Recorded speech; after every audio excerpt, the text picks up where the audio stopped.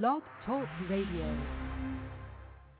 More live fantasy sports radio than anyone on the planet. 7 continuous hours of football, baseball, basketball, and hockey action each Monday through Friday. Plus 7 hours of game day frenzy on Sunday. 30 shows in all from the best fantasy sportscasters in the business, like Craig Davis of FantasyFootball.com, the Audible Cecil Lamming, Paul Greco of Melnick and Greco Fantasy Sports, and the Fantasy Football guys Lyle Conkeel and Kevin Moore. The Fantasy Sports Channel, only on Blog Talk Radio. It's a schedule you can bet on.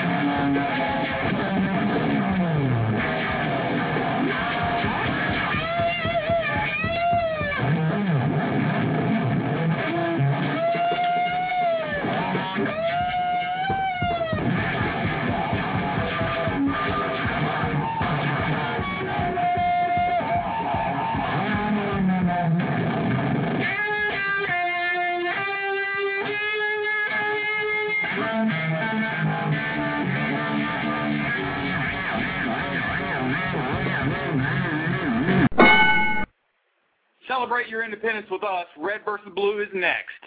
60 seconds.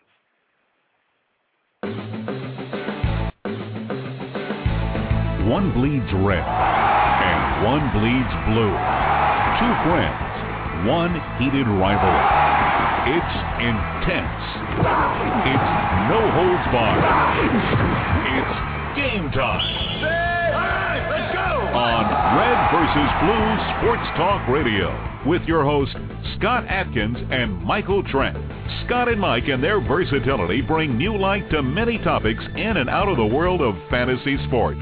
Guests can reach the show by calling 347-324-5404. Red versus Blue Sports Talk Radio, where Planet Red and Big Blue Nation collide.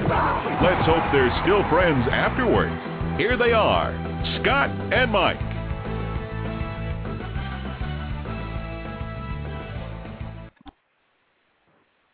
Mike, I got to do it, buddy. Do it.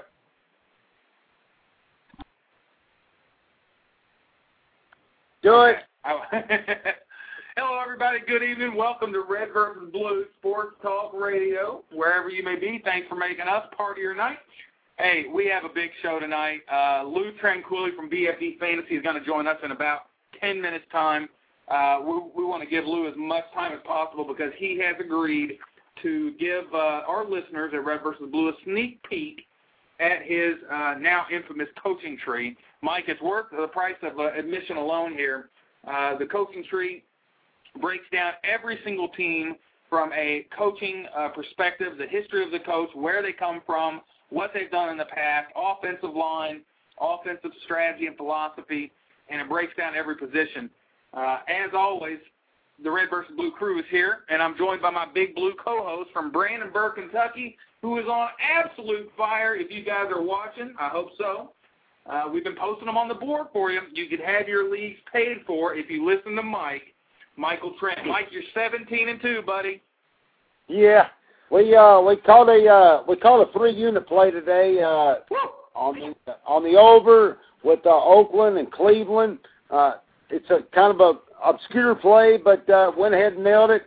So, as a matter of fact, we nailed about the 4th inning. Those are the type that you love. at the 4th inning, done, finished, and it's time to research and go on to the next game. But it's been kind of fun, but I'm looking forward to listening to Lou, and I'd like to, in the next 15 minutes, Scott, just kind of go over the AFFL, the interview you had with those guys last week. I thought it was totally outstanding. I thought it was first class. They handled it great. You handled it great, but there's still some unanswered questions, in my opinion. So, but anyway, to move forward, I love the Jimi Hendrix intro. Thank you. Mm-hmm. Absolutely. Well, I tell you what, it's fitting, and happy 4th to everybody. We're going to cross into the midnight hour, and it will be an official Independence Day. And, man, I tell you what, we've got a lot to be thankful for. But that interview last week, AFFL, just to touch on it real quick with Bob and Wade, I enjoyed having them on. I'm glad they came on and faced some of the heat, some of the tough questions. We've been wanting to vent and get a little bit more information about how that went down, and we kind of see how it worked out with Neil. I wanted to make sure that, money's not going to Neil, and there's still some questions how that all transpired, but bottom line is they faced and answered the questions about as best they could. There was one occasion where I thought that Wade could have been a little more forthcoming, but it was some tough questions. So, I thought they did an okay job, and, it got a little bit off my chest. I've been wanting to do that for a while, Mike. You gave them a couple of breathers, and I encourage everybody to go back and listen to the archive for that interview. They granted us an exclusive one-time interview over the airwaves for our Red vs. Blue listeners. Obviously, our crew is primarily high-stakes players. We have people coming from all directions of the learning curve from beginning, but most of our guys are vets. And I think they wanted to air some of that out. And, I think where everybody kind of got hung up was the fact that there was that indemnification of Neil's debt when you signed up and took that free entry into their contest to pay off your prizes owed, which was, a nice gesture on their part. You were signing off on the debt that Neil owed you. And that was the part that really was a stickler for everybody, and they wanted to know, did Neil profit from that? Did you guys profit and buy that debt for 20 cents on the dollar? Tony Sincata came on and asked some tough questions last week. Thanks for coming on, Tony. But, so anyway, the AFFL interview was good. I want to move on to this week on Red vs. Blue. Our phone number is 347-324-5404. The lines are already lighting up. But we've got just a framework here that we've got to work with, so I apologize. Hang on there for us. Lou will be joining us at about 11:15. We're going to be breaking down a couple of teams, and we're in communication with him as we speak. Well, Scott, just kind of interject what Lou's getting ready to talk about, the coaching tree. That's something that, to be honest with you, I've never heard of. And when you talked about it and kind of promoted it earlier this morning, this ought to be very interesting because in so many drafts, you're thinking about, well, who should you draft? I like this guy. I like this wide receiver. I like this running back. But under his system, it might be a little bit different because you may like him, but under a certain coach, you may not like him. And this ought to be very good for listeners, and I hope they take heed to what he's got to say. Well, it will be. And so we have a few more minutes here. I want to touch on this Red vs. Blue big payback draft that we're doing in teamwork and partnership with the Fantasy Football Players Championship, the FFPC, Dave and Alex. The Big Payback League is almost paid in full, the 12 participants. If you haven't heard about this, this is the second of our live commentary play-by-play drafts where we will be live with the draft picks and the draft board, so you'll have the chat room and the draft board live. It was a blast, an absolute blast the last time we did this. We're going to do another one and possibly a third. There may be an announcement on that, so stay tuned. But for this second one, it's a big payback. It's a seat at the Big Payback League, which is a $5,000 entry fee, Mike. And so somebody is going to be sitting there, and they paid $500 to enter this league. Somebody's going to be sitting there at the Big Payback League next year with a $500 entry fee. That draft is on August 21st, so set your calendars. Go ahead and pick up your phone and add the calendar button.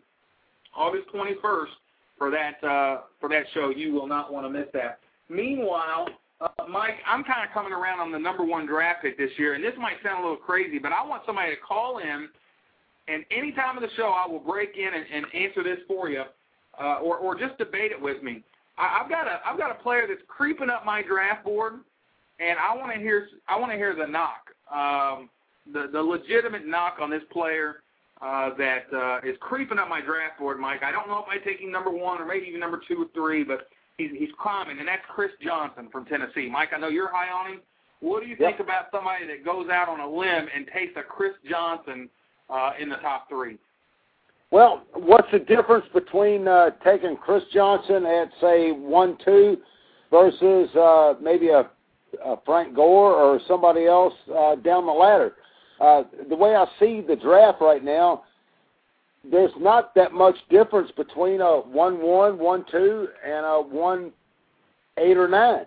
So I'm not saying that Chris Johnson, I think he's a good pick. I think it's a great pick. The draft this year is going to be won by your 3rd, 4th, and 5th round, as we talked about. So are you going out on a limb? Yeah, maybe a little bit. Not taking Adrian Peterson or whatnot, but still, go ahead and do it. Go ahead and do it. Get the Chris Johnson. If you love the Chris Johnson, take him. You got him. I mean, he's solidified, and then you can go from there.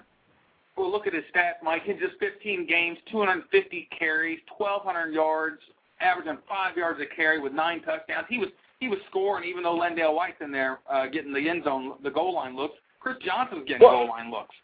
And what's his yards per carry, Scott? It's like 5 yards a carry. Exactly. Yeah.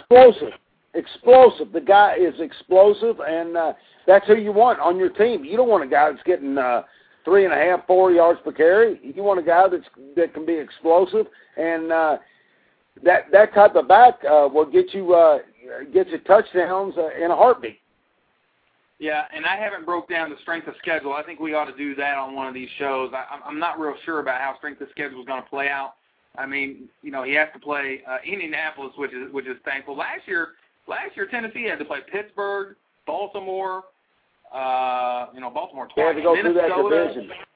Yeah, they had to play Minnesota. I mean, those are some tough defense. Chicago. There's some tough games there, and he still held his own. 62 targets, so in a point-per-reception league, you're really getting a nice player here. Nobody debates that, but how high can you take Chris Johnson is the question. Can you take him number 1 over AD and MJD? Can you take him number 3? I think 3 you can say yes safely. Number 1 or 2, you've got the youth experience, and you have the injury history. Just, going out in that game in the playoffs, it just kind of, there's a little question mark there. But you know what? AD has been dinged up, and he fumbles a lot. MJD went out last year, so these backs are not going to be perfect, and they're definitely susceptible. Well, another thing, Scott, do you buy the fact that Lendale White has dropped a lot of weight? Do you buy the fact that he may be a goal line carrier? I mean, I know that Chris Johnson, he can bust him. He can bust him for 50 yards. But when it comes down to inside the 10, 15, as Lendale White, is he thin enough and bulk enough to get into the end zone to where they may give him the carries? Yeah. 347-324-5404 is the number, guys. Feel free to call in. We are streaming on thefantasysportschannel.com. We stream live there, and also you can check out our podcast at Blog Talk Radio /RedvsBlue. We have all of our shows archived there. You can download them to your iPod or your MP3 player. Right through iTunes, subscribe with a real quick click of the button. You can subscribe right to your iPod. And that'll take care of it. We got the RSS feeds as well if you'd like to listen to it on your browser. There's just all kinds of ways that this show is out there. Mike, a little bit of news. LaShawn McCoy, they're sealing this guy up in Philadelphia. 4-year deal. That's official. He's in the books. He's looking good. And that's an insurance policy for Brian Westbrook. I've always liked McCoy. I'm a Big East fan, obviously, watching Louisville. And seeing what he did all throughout the season. A little bit of a smallish back, but this guy is explosive, and he fits into that offense, and Lou might be able to tell us a little bit how a rookie running back will fit into that offense. Obviously a little bit easier than a wide receiver, I would suspect, knowing Andy Reid. But McCoy's looking good, man. 4-year deal, it's in the books, and is he the future running back of the Eagles? Everybody wants to know. Well, another thing is Brian Westbrook loves him. He loves the kid. He's like, this is the type of back. This is the type of guy that I want to teach and show how to do it, how to get things done the right way. And so, I think LaShawn McCoy is going to be outstanding back for Philly. They won't boo him, hopefully not. But it looks like a great fit. And one thing about it is Brian Westbrook is just he's taking the high road and saying, this is what I need to do, and I'm going to show this kid how to do it the right way, whether they like it or not. But you brought up something just a second ago, Andy Reid. Andy Reid is the X factor. He's a great coach, and I think Andy Reid will help Brian Westbrook to help McCoy make the transition into being a rookie and then furthermore. Well, and Lou will be on again to break down some of these teams. Maybe Philadelphia will be in that mix. Guys, that's in the chat room. We've got all the regulars here tonight, the Red vs. Blue crew. We're always thankful for you guys showing up. Brian Moore's with us this week. Welcome, Brian. We've got War Kitten, Prognosticator, Sports Betting Man, Lance. We got Show, Steve Carter, Red Rum. Thanks for joining us. Peasy's in the house. All the Coyote Streakers, Mike Santos. We've got so many big names in high stakes fantasy football that join our show. I'm just thankful for you guys. And, hey, tomorrow you eat your hot dogs. You got your desserts. You're going to have just a lot of fun tomorrow. And we're thankful for the country that we live in. Ronnie Brown, Mike. Ronnie Brown looks good. And in this Wildcat, you got to expect that Ricky Williams is going to be phased out more and more as the time goes by. And there's really nobody else there for carries, is there? So Ronnie Brown should be more of a factor in that Miami offense this year. Well, one would think so, but it got old as the year went along last year. Yeah. I believe in Ronnie Brown, but the Wildcat offense, let's face it, other teams started to use it, and as the year went along, it's just like anything else. You make adjustments, and it's like next thing you know, it's a 3-yard loss or what have you. I was kind of sold on the Wildcat offense, but I'm sold on it for a while. If it carries over for 2 or 3 years, and if it's effective for 2 or 3 years in spurts, yeah, I'm a buyer. But right now, I'm not a buyer in it, and I'm not a buyer on Ronnie Brown, to be quite honest with you, Scott, because, it's a gimmick, and other teams used it, but other defenses adjusted to it. I'm telling you, you guys are going to be so excited to get your hands on this coaching tree. It is filled with so many nuggets and so many gems. Lou at BFDFantasy.com has done a fantastic job with this thing. I'm just blown away. I'm sitting here talking about Ronnie Brown. I look down, and I know Lou probably doesn't want me to do this, but I see a stat right here. I'm going to give it out. Miami Dolphins were 6th in running back receptions. Okay.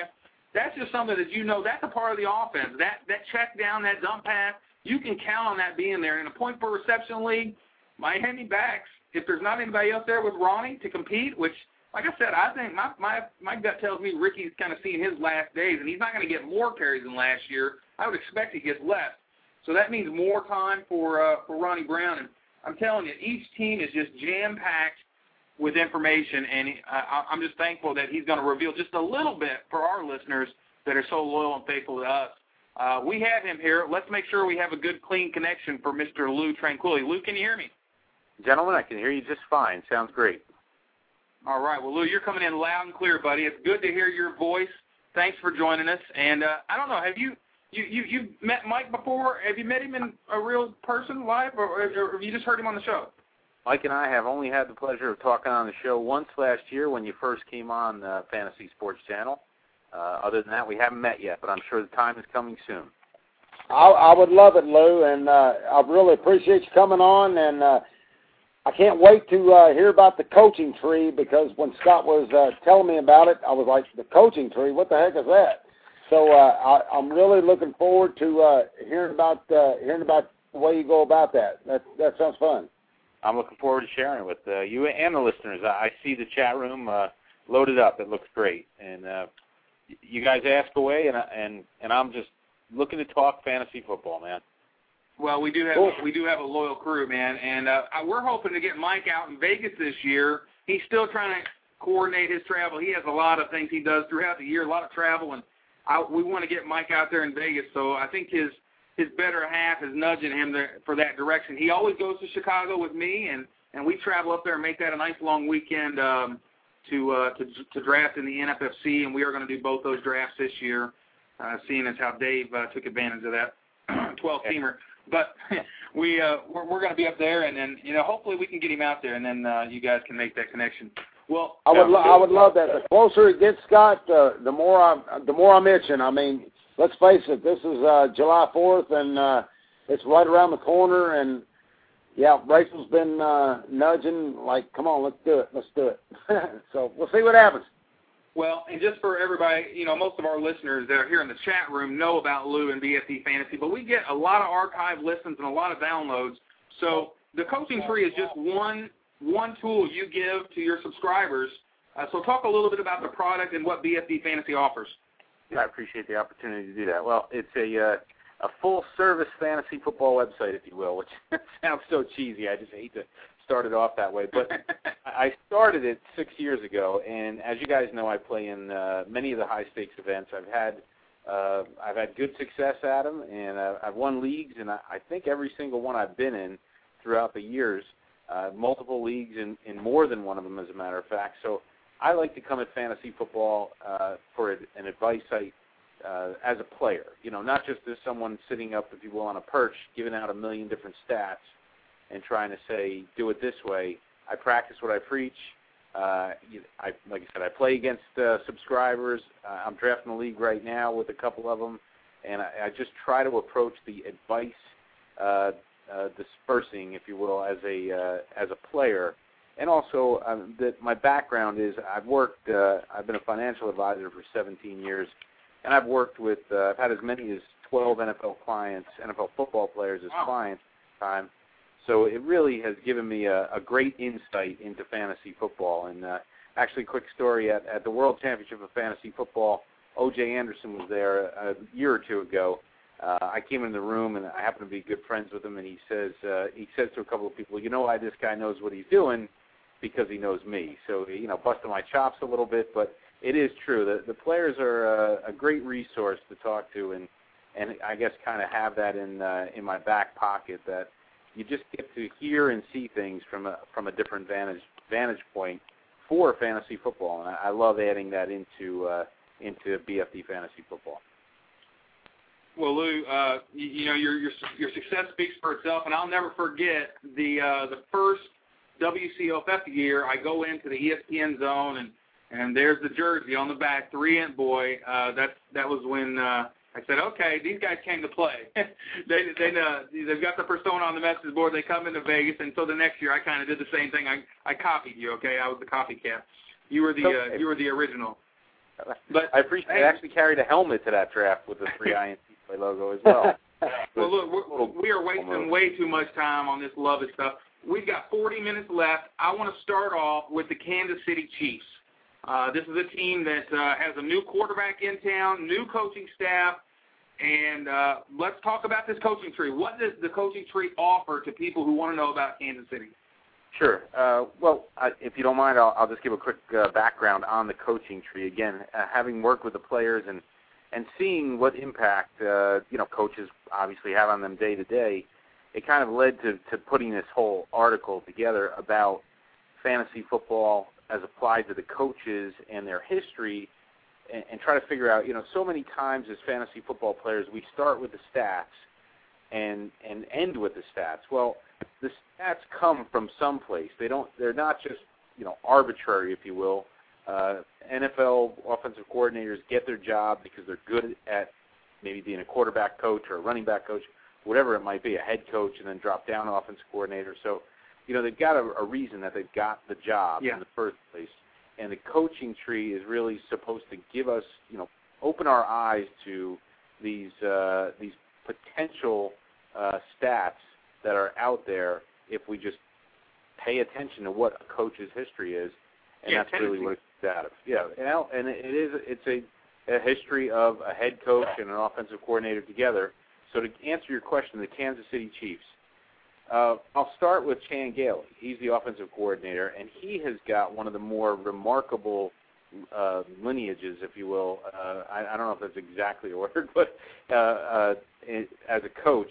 But he can actually, I guess, tie himself back to Bill Parcells, Bear Bryant, and Tom Landry through the coaches that he's been a part of. And what that means to fantasy football players is really this. Many people were surprised that Tyler Thigpen had such a good year last year running that spread offense. Well, Chan Gailey dates back to the Dallas Cowboy days through Dan Reeves, who he coached for in Denver. He goes all the way back to the Drew Pearson, Preston Pearson, and Drew Hill days of the Cowboys. So, go way, way back, and this guy has got passing in his blood. Then you get Dan Reeves becomes the head coach in Denver, brings Gailey into their coaching staff as offensive coordinator, and you end up with the three amigos, if you remember those guys, with John Elway throwing the ball all over the place. Sure. So throwing the football is in Chan Gailey's blood. So the guy wants to do it. He was a good head coach as the Dallas Cowboys head coach, and they had some solid offensive years. Great players. Everyone wants to just look at the players as great, which they, of course, are in those Dallas years with Aikman and them. But the bottom line is the coach has got to put them in a position to succeed.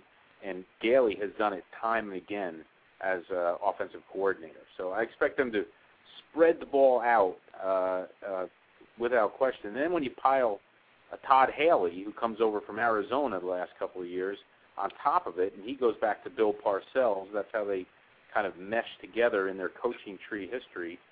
Haley loves to throw the football. He was the passing game coordinator in Dallas for Bill Parcells. And, of course, you've seen what the Arizona Cardinals have done the last couple of years, taking advantage of Bolden and Fitzgerald and, finally, Kurt Warner. It looks like the Matt Leinart experience is ending or has ended, at least for the time being. So these guys love to throw the football around. So based on what you're saying with Chan Gailey and things at Kansas City, this could be really a breakout year. I wouldn't say breakout year, but even a bigger than big year for Dwayne Bowe with Matt Castle being there. Without question, I think it's a big opportunity for Castle. Dwayne Bowe, obviously. They traded Tony Gonzalez, which seems insane when you say, well, they're going to throw the football all over the place. In both Haley and Gailey's history, they really haven't utilized the tight end except when they were down in Dallas, or when Todd Haley was down in Dallas. Of course, you had Jason Witten, so you just can't ignore the guy. He's that good. But, yes, I would expect a career year out of Dwayne Bowe, and I wouldn't expect much of a drop-off out of Matt Castle. I think he's going to be throwing the football around a lot this year. They're going to be behind a lot. You know that, right? Excellent point. Yeah, that's exactly right. And a guy that slipped in there as a free agent that I don't think has received enough notoriety is Bobby Ingram's down there as the number 3 wide receiver. And I know he's old, but the bottom line is you look at his last couple Seattle years, and they were pretty effective when he had a good quarterback playing for the Seahawks. So I expect him to spread it out big time. That guy's got to be old, I'll tell you. And he is a forgotten guy in that offense. I haven't given him a second thought in these longer drafts even. So, that's good stuff. So, and Gonzo is gone. I don't know. Is there any tendencies there that may be revealed? Is the tight end going to be part of this offense? I don't even know. It's Brad Cottam, right? So, I mean, obviously he's no Gonzalez. So, I wouldn't expect the tight end to be any part of the offense. Actually, what I would expect is Jamal Charles out of the backfield is a really versatile guy. And, Haley likes versatile guys at the running back position, having come off the Bill Parcells coaching tree. And Gailey, being part of all those Denver teams, equally interested in using the running backs for pass catching. So I would expect you to see Jamal Charles be a 40-catch guy this year, with Larry Johnson being the first and second down running back. So I think the tight end production moves to the third wide receiver, which at this point is Bobby Ingram, and then also it'll move over to a guy like Jamal Charles coming out of the backfield. So if you're in a point per reception league, I've got to believe Jamal Charles is a really, really valuable running back for you to take a hard look at. Well, and I'm looking at this coaching tree. This thing is 22 pages long, if not longer. I just printed up. Yeah, I printed up the whole thing, and looking at Kansas City here, it says they're 26th in yardage, and that just kind of surprises me because I would have guessed much higher, being that they're behind all year. And Big Ten, I could have swore had some big games there, and they just have some. They must have just had some miserable games. But Gonzo got his, and Bo got his. So 26 in yardage just really surprises me. This is the kind of stuff I need. Is that that snapshot, because I would have thought they were a little bit better than that. Well, and the bottom line on the Chiefs' offense last year is that Herm Edwards spent most of the year scratching his head talking about how he just didn't want the offense to screw up. Yeah. That's Herm. Whereas that's Herm. Once he turned it over to Gailey, you started to see those really impressive games that were coming out of him. And yeah, they were very effective as an offense for a number of weeks. It just took a while for Herm basically to get the heck out of the way and let Gailey run off. Yeah, they really did. That exactly sums up the only possible answer. Herm Edwards was what was in the way of that passing offense, and every time they did let him go, you had some big games out of Big Pen for all names. To be having it, and so yeah, I agree with you. I think Bo's going to have one heck of a season. Let's move on. That's just a glimpse of what's there. There's a ton more content in that breakdown of the Chiefs that we could get into, but we're kind of pressed for time. Let's move on to another team where we've got a lot of changes going on. We've got Houshmandzadeh in the fold here, the Seattle Seahawks. I think that's a team that people are trying to get a feel for what direction is this going to go. Is this going to be a ground game, or are they going to let Hasselbeck try to air it out for another year or two here? So talk about Seattle. Sure. Well, I think you're going to see Matt Hasselbeck fall to a quarterback 2 in fantasy football now. As good as he's been under Mike Holmgren, was a guy literally closest to Bill Walsh, as close to Bill Walsh on the coaching tree as you can possibly be, without actually having been one. Say Sam White, his offensive coordinator for a while. Holmgren was a pass first to set up the run West Coast offense guy, whereas Greg Knapp, who's the offensive coordinator now, and Jim Mora as a head coach, they worked in San Francisco as part of George Seifert's offense, and they were more of a run team, even with Steve Young, believe it or not. And Young was fantastic for fantasy football, but they really were running guys. Now, I guess I'll start. I started with Hasselbeck, so I'll continue on there. The years that Mora and Knapp were in Atlanta, they had Mike Vick playing quarterback. They desperately tried to make the guy good. They couldn't do it. He just wasn't a good enough quarterback. Right. But with that said, they did manage to they made Alvin Sumter a household name, basically. They did try to get the ball. Roddy White was a draft pick while they were down there, so they were thinking wide receivers. So I do, though, think Hasselbeck falls back to quarterback 2 status because for 3 consecutive years, the Atlanta Falcons led the league in rushing. So you've got to expect with the zone blocking scheme that they run, that these 2 guys favor, that they're going to continue on trying to run the football with Julius Jones, T.J. Duckett, who had, I believe it was 27 touchdowns in the 3 years these guys were in Atlanta, and then some of the other running backs basically mixed in and out of Seattle. And you've got guys in the chat room. Lance, for one, talking about John Carlson. What's it mean for him? It's a great question. Actually, I want to share some of BFDFantasyFootball.com with people. Carlson's a guy that we have in our top 7 tight ends this year. We think he absolutely erupts. First of all, he's talented. Last year, he was pretty good at times.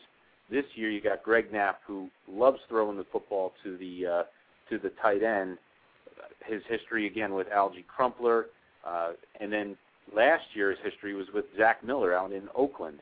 And if they could have gotten any of their few touchdowns they scored to Zach Miller, he would have been in the top 6. He only had 1 touchdown last year, but he was up over the 50 catch mark, good yardage numbers. So I think it translates over to Carlson beautifully in 2009. And like I said, we've got him in our top 7 tight ends. The schedule's favorable for the Seahawks, and the tight end is really the primary receiver in this offense. Let me ask you a question, Lou. How confident is Seattle in T.J. Houshmandzadeh being the number 1? Because I'm having a hard time seeing T.J. Houshmandzadeh as number 1 wide receiver. So I guess I'm. He's been the number 1 for 5 years. He's been the number 1. Oh yeah. You want me to answer? He has. Yeah, go ahead. Okay. Houshmandzadeh is a guy that we like just because, again, going back to history here, you get guys like a Derek Mason, who's a great example from last year, who had a great year. A guy like Derek Mason is a professional wide receiver. The guy, he does his job. He learns the offense. He goes from, years and years in Tennessee to doing a great job in Baltimore, even with a rookie quarterback. I think Houshmandzadeh is that same kind of player. But I'm talking about the coaching tree. And what it says to me with Houshmandzadeh is he's going to be very good from a catch standpoint. He will catch a lot of passes.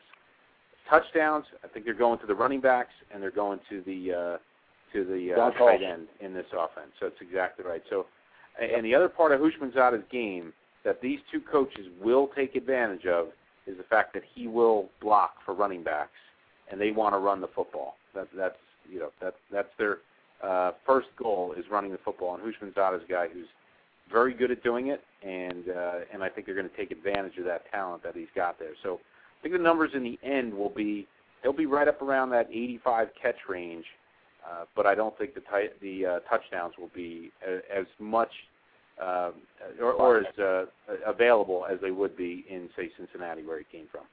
Well, he moves the chains. That's what this guy does. He showed us that for years in Cincinnati. He moves the chains, 6-7 yards, turnaround curl. I mean, that's the guy. Sure. It's better when you don't have a running game. You rely on Houshmandzadeh, and I think they're going to be in that same boat as well. Hey, we've got a caller, Lou. You want to open this up? I'd be glad to. All right, 212. You're on the air with Lou Tranquilli. Guys, how are you? This is Alex. Alex. Hey, how you doing? This is a great show, and I wanted to call in and chime in on BFD and the coaching tree. Sure. The thing that and I'm not calling to pimp BFD. I felt obligated as a subscriber to BFD of I believe the last 3 years, and then 3 years prior I was a freeloader. The last 3 years I've been subscribing. Is that correct, Lou? Yes. but that's why we have databases. Yeah. But besides that, Lou and I, we've been friends and we've been draft buddies kind of for the last 3-4 years. Anyone who doesn't know what a draft buddy is, it's a couple of guys who talk a lot about drafting. Love BSing about picking fantasy football. But love driving our wives crazy talking about this stuff. But I want everybody to understand, and a lot of people who are listening here are mostly kind of like us, and we've been doing this for a long time. We've been studying our ass off. We know everything there is to know. This coaching, not just the coaching tree, but just the idea of coaching and how it applies to fantasy football and how it applies to our rankings and to player evaluation is so important. And I'm still trying to kind of grasp how to apply this knowledge that actually the coaching tree is supplying me. Because at the same, while you can't totally go by the coaching tree, at the same time you can't dismiss it. and you have to somehow incorporate it into your rankings, into your play evaluation when you look at talent, when you look at what players have done in the past. And that's the great thing about it is it adds this aspect to your evaluation of fantasy football that if you haven't done it before, it's going to give you a whole new way of it's going to allow you to look at it in a whole new way, as I have been the last few years since Lou's been writing this coaching tree. I think he's been doing it for, how long have you been doing it for, Lou? A couple of years now? This is on 4 years now, the coaching tree. 4 years. And by the way, this is the best one. I talked to Lou the other day, and I told him that the great thing about this coaching tree, the reason why it's better than the previous ones, is because as you go through every single team and every single, Lou does a great job of describing the history of the coaches. But the great thing that he does is after he describes the history, he really talks about how the coaching style will affect the system, how the coaching system will affect the players, and that he's done a really well. You've done a much better job this year than you have in the past, and I want everybody to know that I hear everybody I don't subscribe to websites. I stopped subscribing to websites years ago. You know what? Don't even bother looking at BFD rankings if you don't want to. If you're going to subscribe to for the coaching tree. Subscribe for the other articles like the strength of schedule breakdown. These are the things that where Lou's strengths lie. I'll be honest with you, and Lou knows this. I don't look at his rankings. I don't care what his rankings are. I mean, I'll look at them, but I have my own rankings. I'll have my own rankings, and I'll use BFD. I'll get what I want to get out of BFD, which is use their coaching tree, the strength of schedule, some of the other articles to affect my rankings. Well, I appreciate the thoughts on the coaching tree. I love writing it. It takes a long time, but I think it's really cool for fantasy football players to step up their game, if you will, get to know more about what creates these stats, like I said, rather than just look at the end result. Yeah, absolutely. I was talking to Scott just the other day, and I told him the same thing. I said, Scott, you're a diehard just like everyone else, but I think you overlook the coaching aspect just a little bit. And he agreed, by the way, right, Scott? It is. It's you get enamored with the players and the rankings and the raw ability of these guys, and you don't like to think about the crotchety old guy sitting on the line with the headset. Those aren't the guys. They don't have anything to do with this, right? Well, obviously they do. And that's why if you have a tool like this, it can kind of put both those together and help you make the most of a situation. Because for years, if you've noticed, you may be drafting better players, but you'll see the guys that are on these teams, these terrible teams that, just like we brought up here earlier, they're behind. They're playing from behind all game, and, you've got a guy just blowing up game after game, Nick Goings or something like that in Carolina, because that's the philosophy of John Fox, is to run that ball, and whoever's running the ball is going to get a lot of carries. And it doesn't really matter how good you are. You're in that offense, and you're plugged in.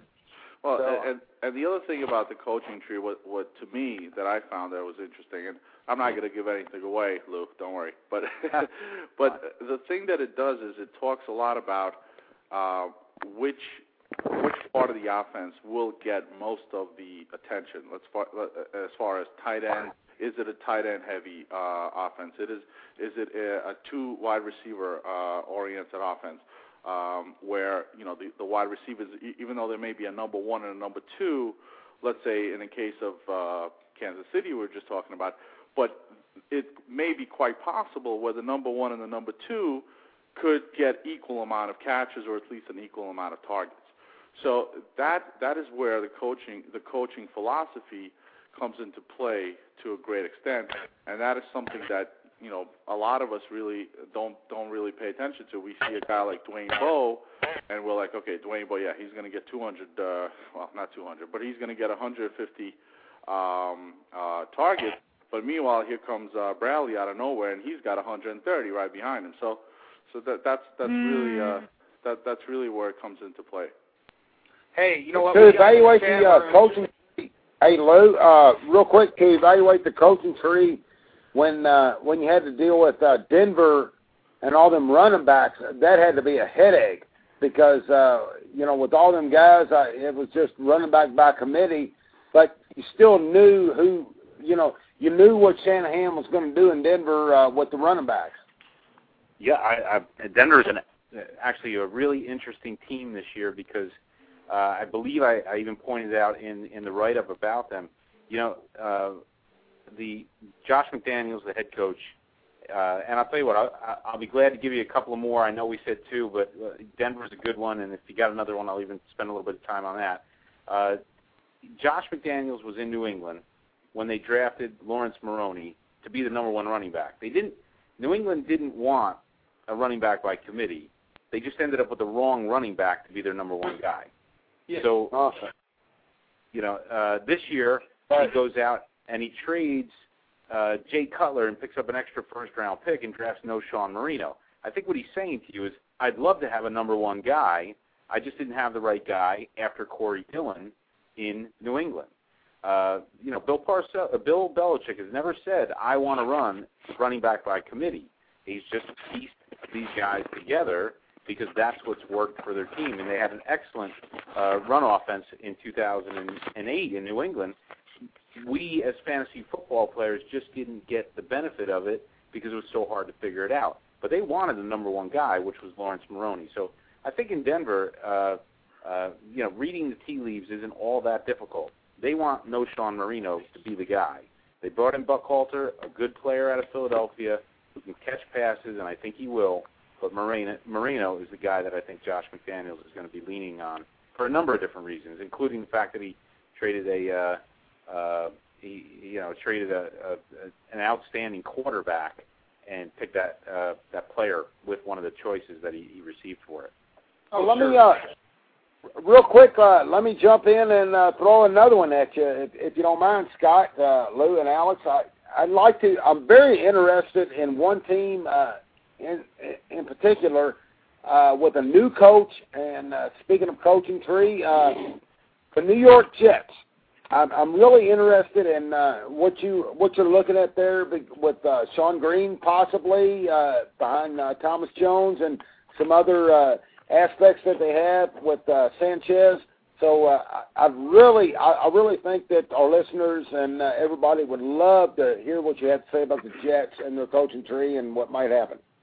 Well, I don't think a lot will change there. I just think that Brian Schottenheimer was retained.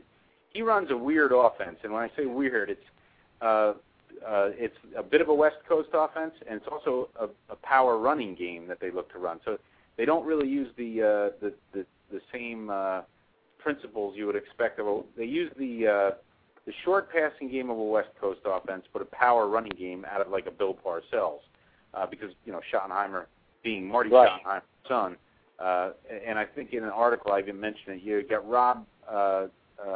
Rex Ryan as the head coach and Schottenheimer. If there was a silver spoon of coaching trees, these two have been fed, to say the least. But I don't think a lot's going to change in New York. And I'm, as much as I like what they did to get Sean Green on the team, I think that was more about 2010 than it is about 2009. They got a guy they consider to be a top flight running back. They traded up to get him, and I just think that in this offense he'll be used. But I still think it's the Thomas Jones show with a lot more of Leon Washington in this offense than we even saw last year, because they don't have a number 2 wide receiver on the team. So I think Schottenheimer's going to be relying on that West Coast offense philosophy of getting the ball to the running back in the passing game. And I honestly don't think Rex Ryan has much of an impact on the offensive system in New York. Lou Tranquilli at BFDFantasy.com is with us tonight. Lou, we've got another caller. You've already went over the two teams. We appreciate that. Lou, we've got a caller from the 901. 901, state your name and ask your question. How you doing, Lou? This is Steve Carter, the 99ers.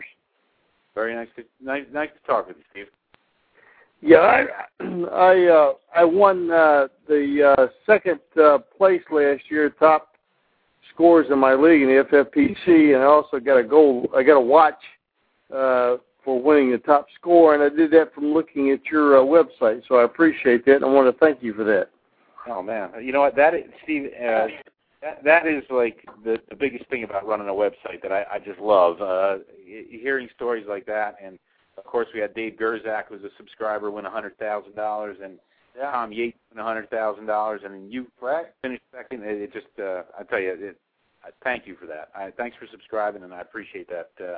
That you did well. But your man David T. trashed my team in a Red versus Blue, and I was so glad it wasn't you, because originally I thought it was you. And Coyote corrected me and said, no, that was David T. He criticized me for picking up Stewart along with D'Angelo Williams. I picked up Stewart in the 4th round because I think that's one of the best handcuffs you can get in the league. And based on what they did last year, I don't see any difference this year. I checked out the Achilles tendon problem that Stewart had, and it's not that bad. And so I think we got a great tandem there, and I didn't think I could get a better handcuff, and picking him up in the 4th round I didn't think was that bad. That reminds me of the old days when Larry Johnson was taken in the 5th round with Priest Holmes, and people who drafted Larry Johnson in the 5th went on to win their league and advance to the championship round. Lou, what did you think of that? I'm sorry, one more time. You broke up a little bit on me there. Sorry, he took D'Angelo in the 1st and came back with Jonathan Stewart late in the 4th. And I said that reminded me of Larry Johnson, Priest Holmes. What do you think of that combination? Well, listen, Jonathan Stewart, 10 touchdowns last year, and Jeff Davidson down in Carolina, the guy wants to run the football. He is another of the Bill Parcells disciples out in the world of fantasy football. You know what you're getting there. Listen, I don't from moving off the coaching tree standpoint. I'm not a strategy I usually employ, but I don't see how you couldn't expect a really good chance at 20-plus touchdowns out of those 2 running backs.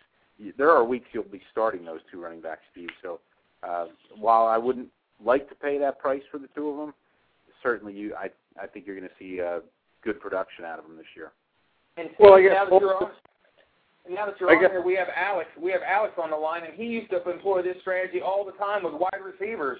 So with Alex on here, Alex, do you think that's a working strategy with running backs as well? I do. I agree with Lou as far as there comes a point in time where it becomes a little bit too much of a price to pay. To me, it's really all about value, and I'm handcuffing unless I absolutely must get this guy. I guess Stewart could be that must get if you have D'Angelo, but at the same time, in the 4th round, I could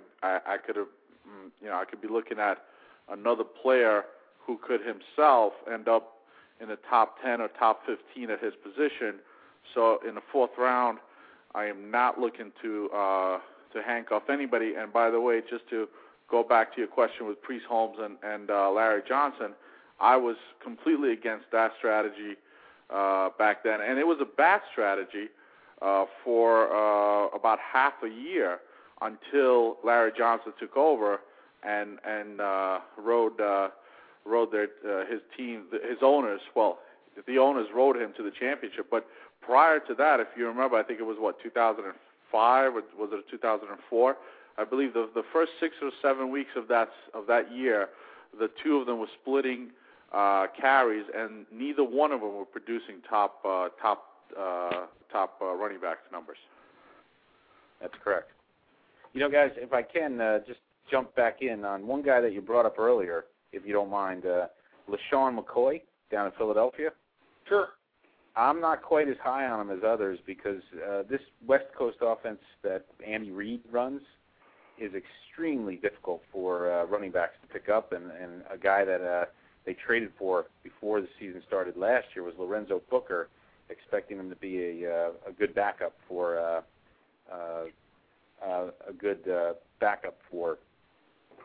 Brian Westbrook, and it really didn't happen. And I believe the reason it didn't happen is because playing in this West Coast offense, they ask the running back to do a lot of different things, and it's really tough to pick up. I think the best you could hope for out of McCoy, if he is getting on the field because Westbrook is out, he'll be the pass-catching guy. So I think in a PPR league, he's your guy.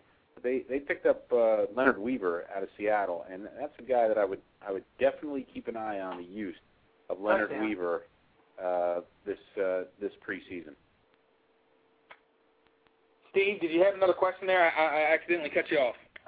Well, no, that's okay. Other than picking up Stewart and D'Angelo, I also got Kurt Warner, Bolden, and Colston. So I felt I had a solid team, and you and I talked about it. And that was the little thing I told you when we talked the day before the draft. I told you I had a little surprise, and D'Angelo and Stewart was a surprise, and I think it's going to work out. And when it happens, all these people that are saying I'm wrong, buy me a drink next time I come to Vegas. You're doing just fine, Steve. Congrats on the win, man, or at least the second place. And Steve, this is Alex. I think you could do great. I think if the rest of your draft was solid, I don't think it's a mistake to do what you did. It's really a matter of preference. First of all, if those two guys, like Lou said, scored 20, 25 touchdowns, you certainly didn't make a mistake. If D'Angelo Williams goes down for a few games and you're starting Stewart and getting 25 points a game out of him, you certainly didn't make a mistake. So, right. Yeah, if the rest of your team's panning out, Warner's doing great, Bolden, you're doing just fine. And Alex, that's what I was thinking about. It's the guys that go a little bit out of the box. Sometimes they're the ones that win the whole thing. And that was my plan, and I got my plan, and things worked out pretty much the way I wanted. And if it was right, then I'm going to win, and if it was wrong, I'm going to learn. There you go. Eyes wide open. At least that's the right way to approach it. Well, thanks for joining us, Steve. Bye. That's some loyal subscribers chiming in there for you, Lou. Hey, we've got a couple of minutes left. Let me talk about the Comdex, Lou. Everybody sure. that doesn't know about the Comdex, what's that? Well, this year, BFDFantasyFootball.com decided to give our subscribers one other tool to work with, and that, as much as I love average draft position, the ADP, I thought it would be even more valuable to get an idea of what other fantasy football players are thinking beyond just ADP. So what we've done, and of course we remove all content that is copywritten from anybody, so no names, but we go to websites, we take their rankings, and we compare them to BFD rankings, then give an average player ranking. We compare them to each other, give an average of what other sites are ranking a player at, and then compare it to the BFD ranking, and then give you average draft position. So the idea is get a feel for what other websites are telling their subscribers. So if you need to reach for a guy because it's looking like he's ranked number 10, where we might have him number 14, so you can get a good feel for where you might have to go up and grab a guy, or let a guy slide down because you've got a good idea what other websites are telling their subscribers. So it's a great way to compare rankings along with Mock Draft Central providing the average draft position. So the Comdex is, I've gotten a number of emails on it already about how useful it is to just get a feel for what the fantasy community is thinking about particular players. And a good example would be a guy like D'Angelo Williams, where some people think he's going to fall, others think he's going to maintain that same performance that he had last year. And it's amazing, when you get a list of rankings together like that, and you're in a live draft in Vegas, and you see somebody think out of the box and take a guy, maybe 10 or 15 spots down on the ADP, for some reason you get a giggle and you feel like you're getting a steal in value elsewhere based on those rankings. Isn't that amazing how that works? Oh, totally agree. Yes, totally agree. I appreciate average draft position, but it just doesn't do it for me. If I want a guy, I go get him. That's how I use ADP. Well, we've got 1 minute left. This has been a great show. It's just a tease for what is on this in this coaching tree. And Lou, we appreciate you coming on, giving us more than what we agreed to. Thanks for that. There's 32 teams. They're all broke down on the coaching tree. And go ahead and plug the site one last time, and we're off. We're out of here. BFDFantasyFootball.com. Thanks a lot, Lou. All right, Sign thank up, you, guys. Get everything that Lou has to offer. We appreciate Lou being on the show. And, Mike, it was another great show. Independence Day right around the corner. We're about 1 minute away. Mike, you're thankful for your freedom. Thankful for the opportunity to earn and to raise a family in this great country. And spend it with your family tomorrow. have a great time, eat a lot, and say a prayer. This is Red versus Blue.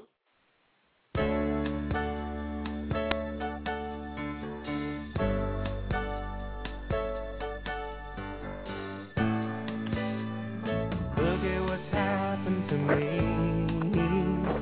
I can't believe it myself. Suddenly I'm up on top of the world. It should have been somebody else. Believe it or not, I'm walking on air. I never thought I could feel so free. Flying away on a wing and a prayer. Who could it be? Believe it or not, it's just me.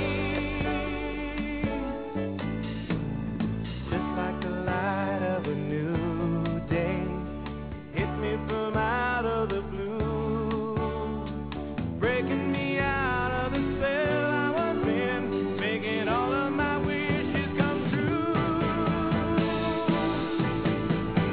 Believe it or not, I'm walking on air. I never thought I could feel so free.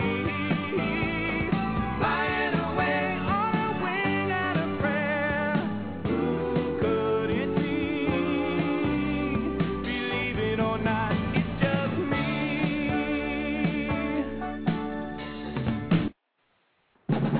In 1972, a crack commando unit was sent to prison by a military court for a crime they didn't commit. These men promptly escaped from a maximum security stockade to the Los Angeles underground.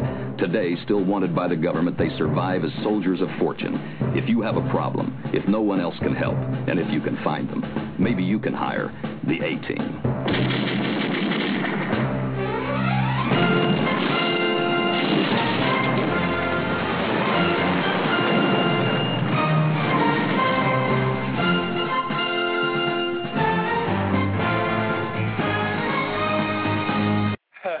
I'm just being silly, Mike. What is up? Old TV shows, man, back from the 80s, man. You don't remember the A-Team? Oh, man, I couldn't stand the A-Team. Oh, that was one of my favorite shows growing up as a kid. And then you sit there and you watch the reruns of it, and you're like, what was I thinking? It's amazing. No, actually, I didn't watch hardly any of those shows. I watched the Brady Bunch. Mike, I got a trade in this dynasty league that we're in. Chad Johnson, Ocho Cinco, he's on my squad. Don't make a mistake. The guy throws the offer out here, Chad Johnson for Hines Ward. Now, does he really think that's a fair shake? Why do people throw offers out there like that? You just have me shaking your head like, why do you even offer it? Now, wait a second. He offered you what? He offered Hines Ward. For Chad Johnson? I'm telling you. That's not even close. It's not. I don't know why they do it. What? You know, I don't understand. Chad Johnson could be a beast this year. Sure. Well, I did pull off a trade earlier this week. I traded Fred Jackson and Martellus Bennett in a dynasty league. I saw that. Fred Jackson and Martellus Bennett for Jordy Nelson and Vishanti Shenko. What do you think about that? Yeah, you got my boy, didn't you? I did. That was in Hyper 3. That was in Hyper 3. I think you're going to be, pleased with Shenko. The one thing, I don't know. I'm having a problem with misdirected trades or making. I don't know if you saw my post on Hyper 2 about if you make a mistake. There ought to be a penalty. Yeah, it's an option. It's a good idea. I had one of those earlier in the week where I'm going down the list. We've had 3 or 4 trades back and forth involving Mike Walker. 3 or 4 trades back and forth involving Mike Walker, decline. I come back with an offer, and he accepts it within minutes. And I look on my team, I'm like, oh, wow, he accepted the deal. Cool. And I look down, and it's Mike Wallace. Yeah, you're trading a newsman. You're trading a newsman. I put Mike Wallace in there, and I'm like, wait a minute. Oh. And the fact that he even accepted it was just a little off in my book. Knowing that we've been talking about Mike Walker, what's it take to get Mike Walker, and you know, he had them both. He had Walker and Wallace. They're sitting right beside each What other. are you doing with Mike Wallace on your team? I don't know. That's a good question. You know, I had another trade. Man, I'll tell you, we're into some of these dynasty leagues, and we just take it overboard. There's a league I'm in, Mike, that drafts. It's called Backyard Brawl, and they have a developmental draft every year. So after the rookie draft, you have what's called, before the season starts, you have what's called the developmental draft. And in this draft are guys that we drafted last year. I mean, we had Percy Harvin. I had Percy Harvin, LaShawn McCoy. You know, Crabtree went, Moreno. Beanie Wells went number 2. I think DeMarco Murray from Oklahoma, another running back, he went early. These are guys, and you hold on to them for a year. You can't touch them. They're just sitting there. And then if they declare for the NFL draft, they're on your team. If they don't declare, you can choose to hold them. They can occupy another spot. It's one of those that really gets you a year closer to college football and looking at those players that are in the college and not ready to even come out of the league yet or into the league. But, you know, now you're looking at Des Bryant as this wide receiver phenom out of Oklahoma State. He just looks fantastic as last year, just a beast with speed, and he's a top player. Aurelius Ben, another wide receiver, is a top player. And then you've got this Javid Best. Javid Best is a running back. I encourage you to YouTube him, Mike. J-A-H-V-I-D. J-A-H-V-I-D Best. B-E-S-T. If you can get your hands on a top, if you can get your hands on a top running back next year, this is one to have out of Cal. But you're really going to be amazed when you watch this kid on the YouTube highlights. But I don't know. I get an offer every once in a while. You know, I got a Brett Favre offer the other day. Brett Favre, I have Brandon Tate, a rookie wide receiver. Somebody said, I'll give you Brett Favre for Brandon Tate. I'm like, I don't know what to think about that. You know, these are just sometimes you get these dynasty trades, you just scratching your head, you know. Well, I've had a lot of offers out of Hyper 2 that I just, you know, they look attractive, but my Hyper 2 team I'm not going to touch, and you know, I should be hyper active about, you know, maybe trading, but in Hyper 2, I'm not touching that thing at all. Yeah. Hyper 3, I'll be more than willing to deal with anybody, but not in Hyper 2. You have in Hyper 2, you have a little bit of a weakness at tight end. You have Heath Miller as your tight end. Yeah. He could develop. You've got Reggie Wayne, Lance Moore, Jericho Cotchery, and then Camarillo off the bench. Chancey Stuckey maybe as a spot starter. Your running backs, you can go 4 deep in this league, and you have Steve Slayton, Lendale White, Brandon Jacobs, Tim Hightower, and Cedric Benson pretty deep there, and Aaron Rodgers at quarterback. So, yeah, you're sitting pretty.